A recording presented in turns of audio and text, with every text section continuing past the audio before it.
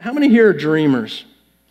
Any dreamers? I don't mean like visionary, although that's a form of dreaming, but how many and often experience really vivid dreams that you remember? Okay, hands. You guys are gifted. You really are. You got it down. I am not one of those people. My wife, on the other hand, Dana, she is a dreamer extraordinaire. She remembers the shoes she was wearing, which is the most important part. But she remembers, what sweater she had on, what flavor of tea she was drinking in her dream. She remembers everything. So much so, this is the comparison, the contrast between her and I. So one Saturday, consequently, when I have a dream that I remember, I'm really excited about it, and I have to tell everyone. So one Saturday, we get in the car and we're driving into the Metroplex, and I'm so excited. I turn to her and I say, "Hey, I had a dream." And she's so excited because she's into dreams. She's like, "Okay, tell me about it." Seriously, by the time we got to the end of the driveway, I was done. I woke up in my dream, and I had a Rubik's Cube, and that's it. She's like, "Oh, cool. That's neat. Really cool. Neat. Yeah, great. You dreamt and you remembered your dream. Awesome." She was trying to be really nice to me. Well, then she says, "Well, I had a dream last night." "Yeah, I bet you did." Well, seriously, we are 45 minutes later in the Metroplex. She's still telling me her dream. This is just the difference between the two of us. She has these vivid dreams. I don't. So when a dream comes my way, and when I have a dream that I remember, like I said, I have to tell people. Well, it was about 12 years ago. Our son is 16 now. At the time, he was 4. And I had this vivid dream, and I truly believe it was a gift from God and a dream from God.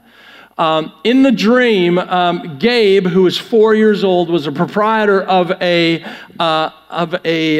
secondhand store. It was kind of a log cabin-y kind of thing with the old windows, and it was, the dust is in the air, and the sun is coming through the windows and lighting up those beams of light. And in this room, there's just all sorts of things to buy and sell. If you've ever been to a secondhand store, kind of a picture that some of you might put in your mind is Star Wars, Watto on Tatooine with Anakin, kind of that setting.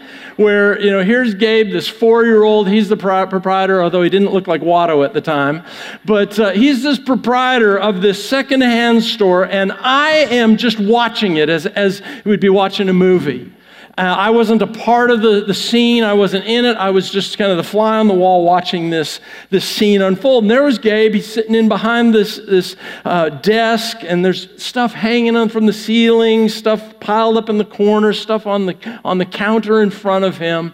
And I'm sitting there, I'm proud. I'm just, man, my kid's 4 and he owns his own business. Woo! Yes, you go, buddy. And everything is fine. He's buying and he's selling. People are coming in. They're picking up a little trinket. "Hey, I'll give you a quarter for this." And he's saying, "Yeah." And so he'd take the quarter and he'd give the person this trinket. Somebody would come in. Maybe it was a deck of cards. "Hey, I'll give you 50 cents for that." And so there's this buying and the selling going on. And I'm sitting there and I'm just this proud dad. Oh, look at my son. He's happy and he's making a living. And just, even as these transactions were going back and forth, Gabe was just interacting with these customers and these clients. He was buying some things. He was selling some things. And then something happened. A guy came in and he picked up an item that had some value, it had some worth. And he picked it up and he wanted to buy it, and he looked at my son and he said, "Hey, I'll give you a quarter for this." And I'm thinking, okay, no, that's not going to happen. No, this is going to be a transaction and stuff. And before I could do anything, as if I could do anything from my point of view, Gabe said, "Fine," and took a quarter for something that had great value. To this day, I remember the feeling. It was just like, oh my goodness. Someone just took advantage of my kid. Someone just robbed my kid. Wrapped in that, though, there was also this animosity and this anger toward the person who had ripped off my son, but there was also this anger and animosity toward my son. Gabe, how could you? All these things coming up. And in that moment, when I woke up, just these tears started flowing down my face. Because I believe it gave me a picture into God's heart, not just my heart, but God's heart. You see, we go through life, and I believe we have one of two, maybe more pictures of God, but one of two pictures in particular of who God is and what He's like. I think I spent most of my life with one picture of God, and that was an angry, vindictive, hateful God who was upset that a transaction had gone down and I had somehow disappointed Him. That my relationship with God was somehow tied to my performance and my proficiency as the proprietor of my store.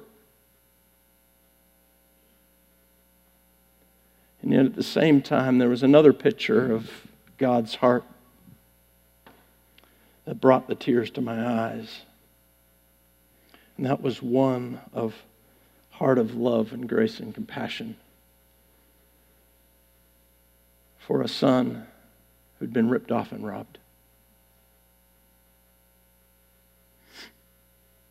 Much more to do with that story, much more lessons for a dad. Much more in terms of a lesson as a son of God, a child of God. You see, to that point in my life, I probably had experienced and believed and gone through life believing that God was a God with high expectations and demanded perfection. That means He's a holy God, isn't He? He has great requirements, and when I disappoint Him, He's sitting there going, "You dirty, rotten loser, why'd you do that?" And the only way I felt that I could get back into good graces with Him was to perform in such a way that He would put His trust in me again. Instead, the revelation that came loud and clear to me was each and every one of us, myself included, has been robbed by the enemy of God. And that hurts the heart of God. It hurts the heart of God. Brought tears to my eyes.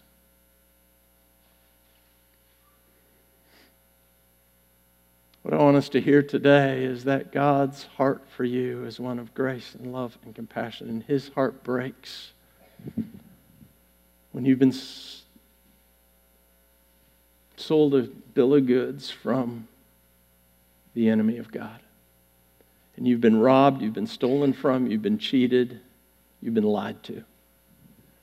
God's heart breaks. It has broken, and it continues to break each and every time that happens.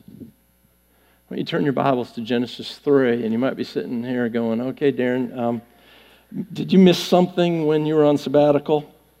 Because we're in the Christmas season, all right? You might still be back in November, but this is Christmas season, and we're supposed to be in Matthew, we're supposed to be in Luke, maybe Isaiah, and yeah, you could bring a Micah verse in there from time to time, but Genesis, hang with me. Because there's something here in Genesis that I believe each and every one of us needs to see and needs to hear. It's not your typical Christmas incarnation story, but yet it is.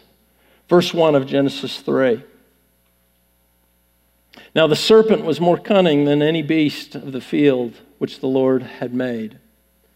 And we're told that the serpent approached Eve and lied to her, whispered to her, stole from her. Just like the man came into my boy's store and stole from him.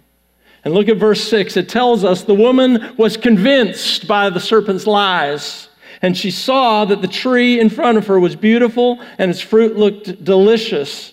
And she wanted the wisdom it would give her. She took some of the fruit and ate it. Then she gave some to her husband, Adam, who was with her. And that's another sermon for another time. And he ate it too.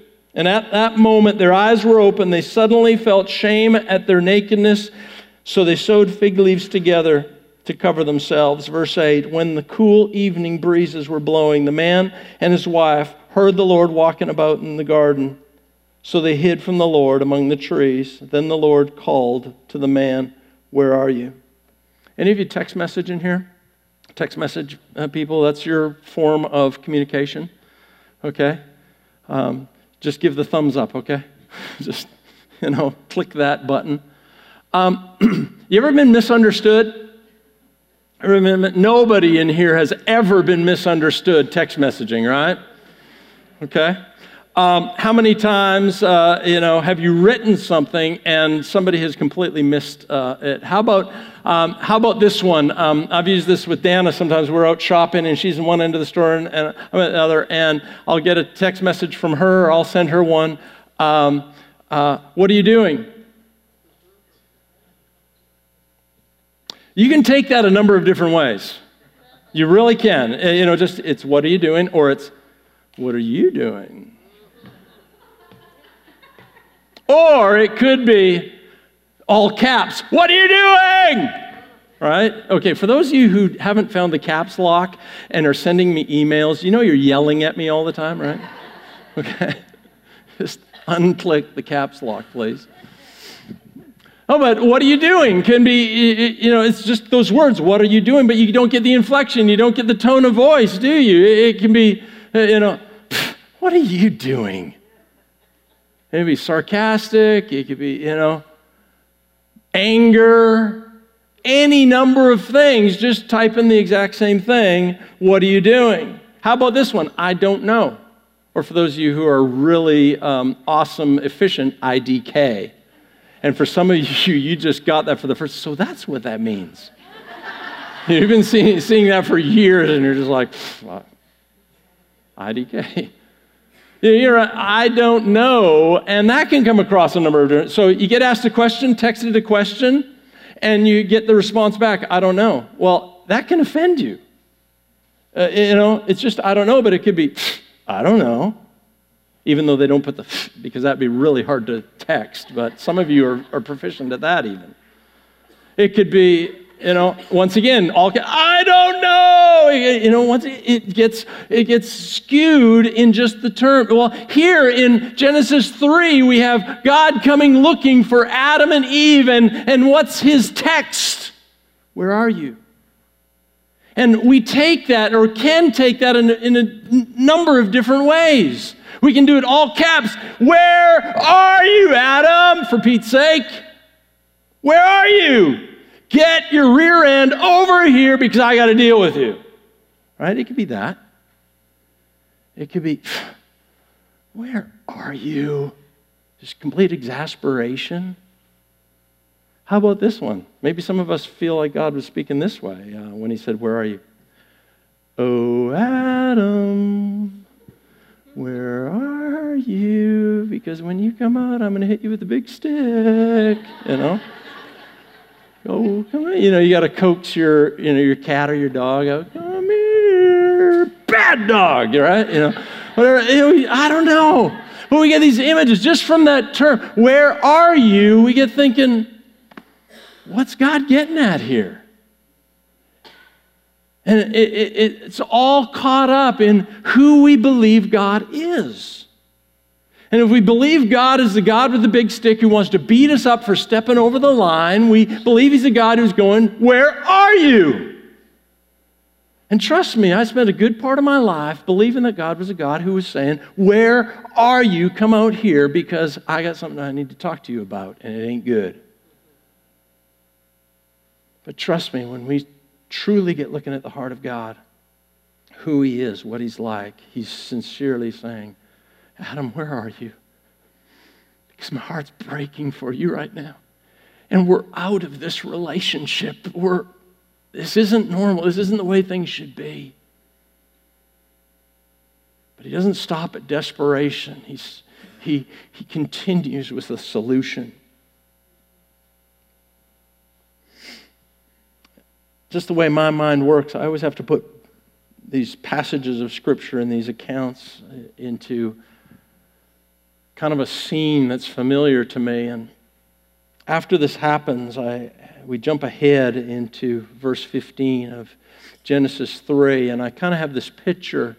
Here's God with Adam and Eve and the serpent sitting in front of him. It's almost like me and my two buddies after we had a scrap in grade school in the front yard and Mom came out and broke it up. It's just kind of this picture I have of, and God is standing there, and He's got something to say to each one of these participants. He has something to say to Adam. He has something to say to Eve. He talks about a curse that's on the land that's going to affect Adam for the rest of his life. He talks about a curse that's upon Eve and the pain that would be increased in childbirth. And then in verse 15, he turns to the serpent and he has something to say to the serpent. And this is where I want us to land today.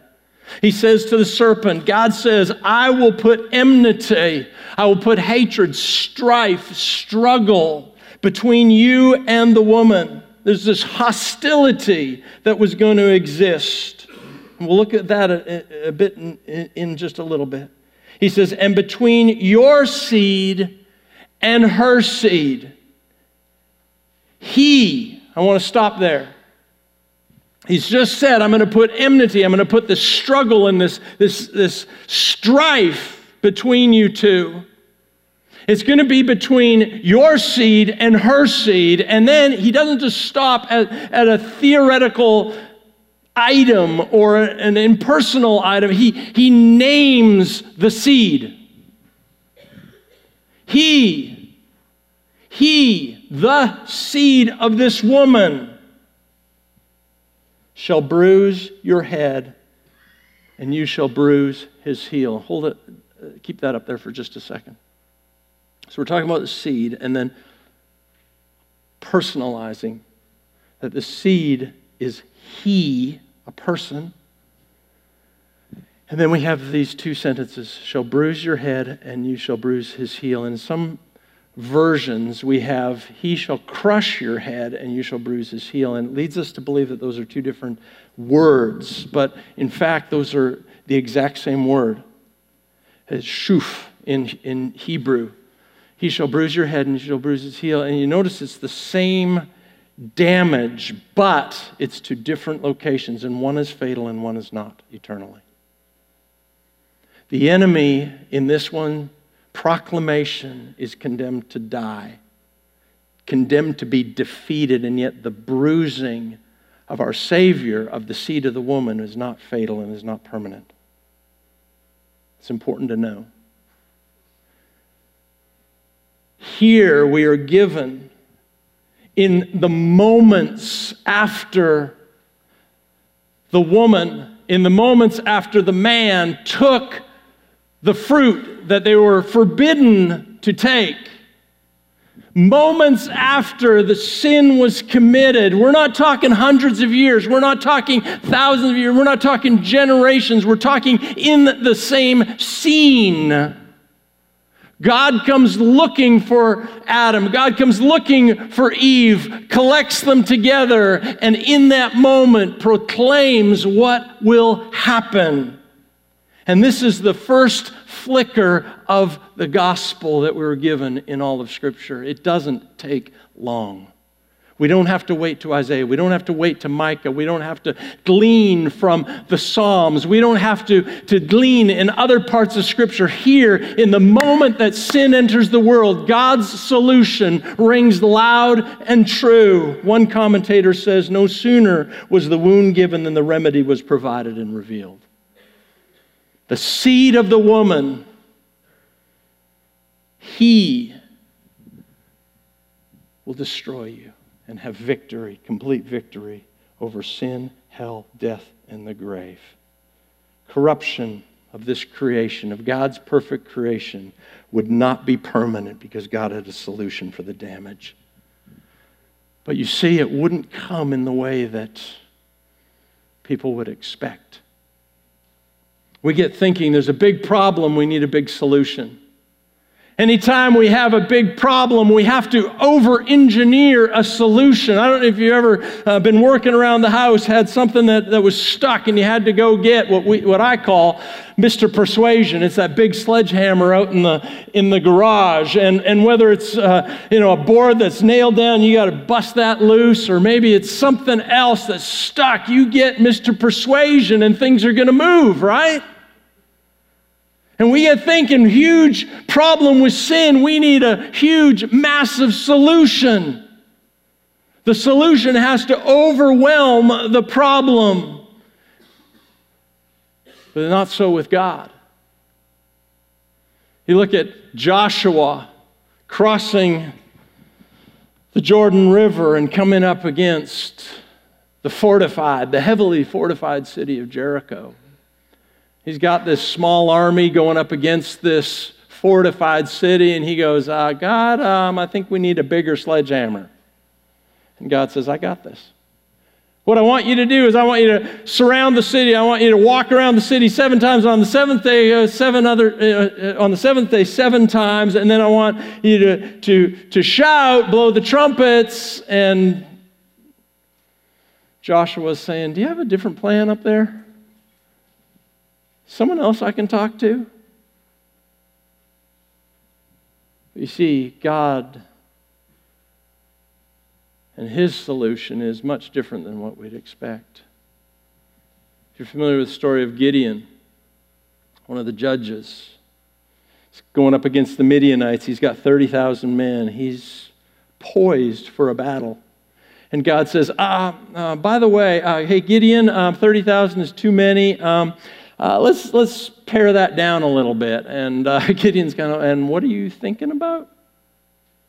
And God takes him down to 10,000 men. And Gideon's like, I have no clue what you're up to, God, but you're God and I'm not, so I'm going to follow you and I'm going to trust you. And then God says, and by the way, you still have too many men. And Gideon's saying, what, 10,000 isn't enough? Or is too many? And God says, well, yeah, it's too many. Takes him down to 300. 30,000 to 300? And we get thinking, how is this going to happen? How does God come out victorious? How does God's people come out victorious with 300? And yet they do. Time and time and time again. Take David as he goes up against Goliath. What did Saul want? Saul wanted, hey, you got to wear my armor. You got to take up my big sword because a big giant requires a big sword, right? And see, that's our economy. That's our figuring is a big problem requires a big solution to overwhelm, and yet that is not always God's solution. Our solution and God's solution are usually much, much different. And for our brokenness and for our shame and for our struggles, God sent Jesus as a baby, so small and yet so big. The seed, the smallest, the most unassuming, the atom that is about to explode, even as Micah talked about in chapter 5. The prophet said, you, O Bethlehem, though you're the smallest of the clans, out of you will come the ruler and the victorious one.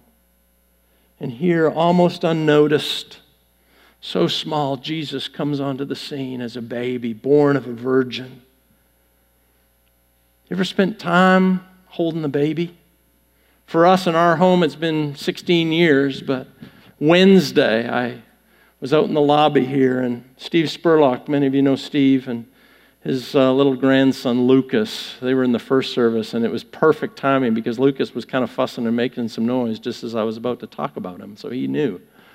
But Lucas was out in the lobby, and I came out into the lobby, and Steve and I got talking, and I just asked if I could hold Lucas, and I tell you, within about 30 seconds of me holding Lucas was out like a light. You could tell the eyes just kind of, he just melted into my arms. I was just sitting there. This is the kind of baby I like, you know. But I'm sitting there, and a baby. Lucas wasn't sitting there. He didn't drive here on his own. He didn't, get up and walk over to the drinking fountain. Lucas is completely reliant on mom and dad and grandpa and adults to care. And you think of Jesus coming as a baby, the King of Kings, Lord of Lords, coming as a baby, so small, helpless, seemingly insignificant. How on earth is this baby going to gain the victory over our predicament of sin and shame, separation from God?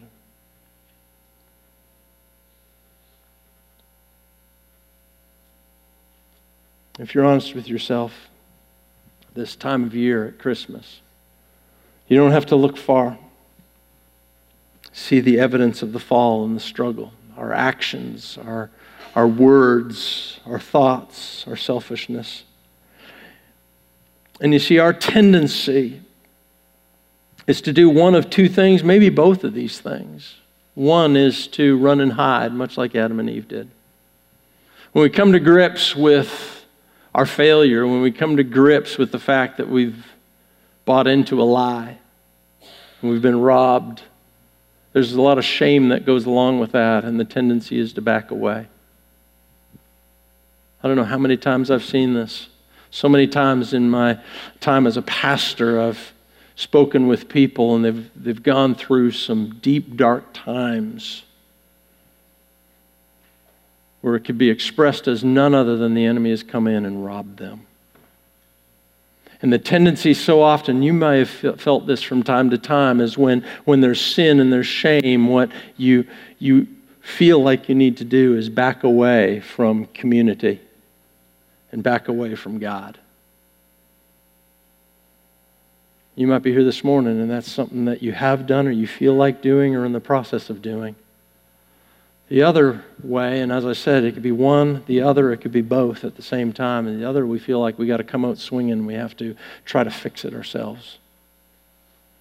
We got to try and work to gain the approval of God on our own and see how we can work our way back into that right standing. Yeah, we've been robbed, we've been stolen from, but doggone it, I'm not going to let that happen again, and I'm going to be on my guard, and I'm going to do it, and God, I promise you that this time will be different, and just watch me and see what I can do, and we feel like we have to prove ourselves to God. You might be here this morning, you might be in that place.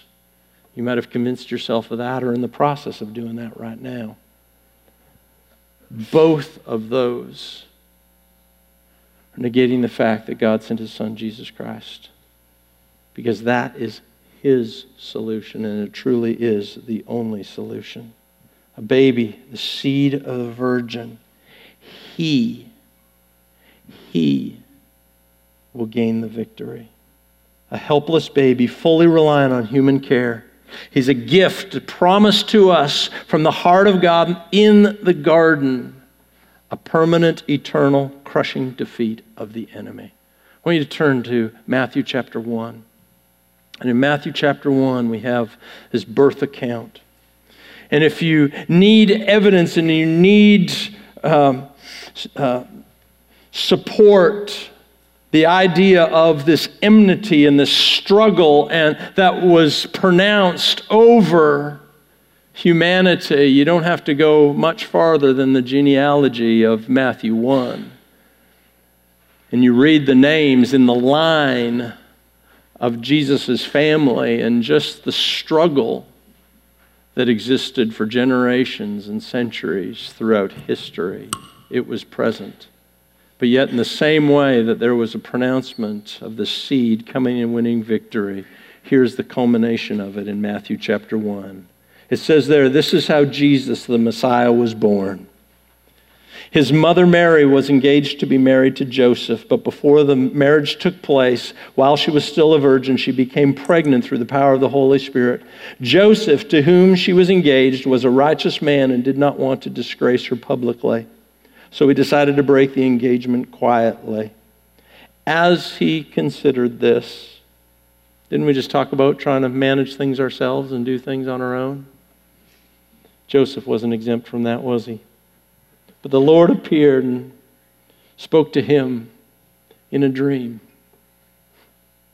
Joseph, son of David, the angel said, "Do not be afraid to take Mary as your wife, for the child within her was conceived by the Holy Spirit." Remember Genesis 3. "And she will have a son, and you are to name him Jesus, for he, Jesus, Emmanuel, your Redeemer, the Messiah, will save his people from their sins." We don't have to do it on our own. And God's not that God sitting in heaven pointing the finger going, "How could you believe that lie?" And as he comes looking and he says, "Where are you?" He's not saying it with a tone of voice that's getting ready to beat you up again and again and again and again. He's sitting there saying it with a heart of grace and compassion, saying, "Will you come back into a relationship with me?" And you don't have to manage it or control it or figure it out or accomplish it on yourself. I have done it because I sent my son Jesus to pay the price. So that chasm is eliminated, that chasm is eliminated, that gap is gone. You can enter into a relationship with me once again. Let's pray together, all right?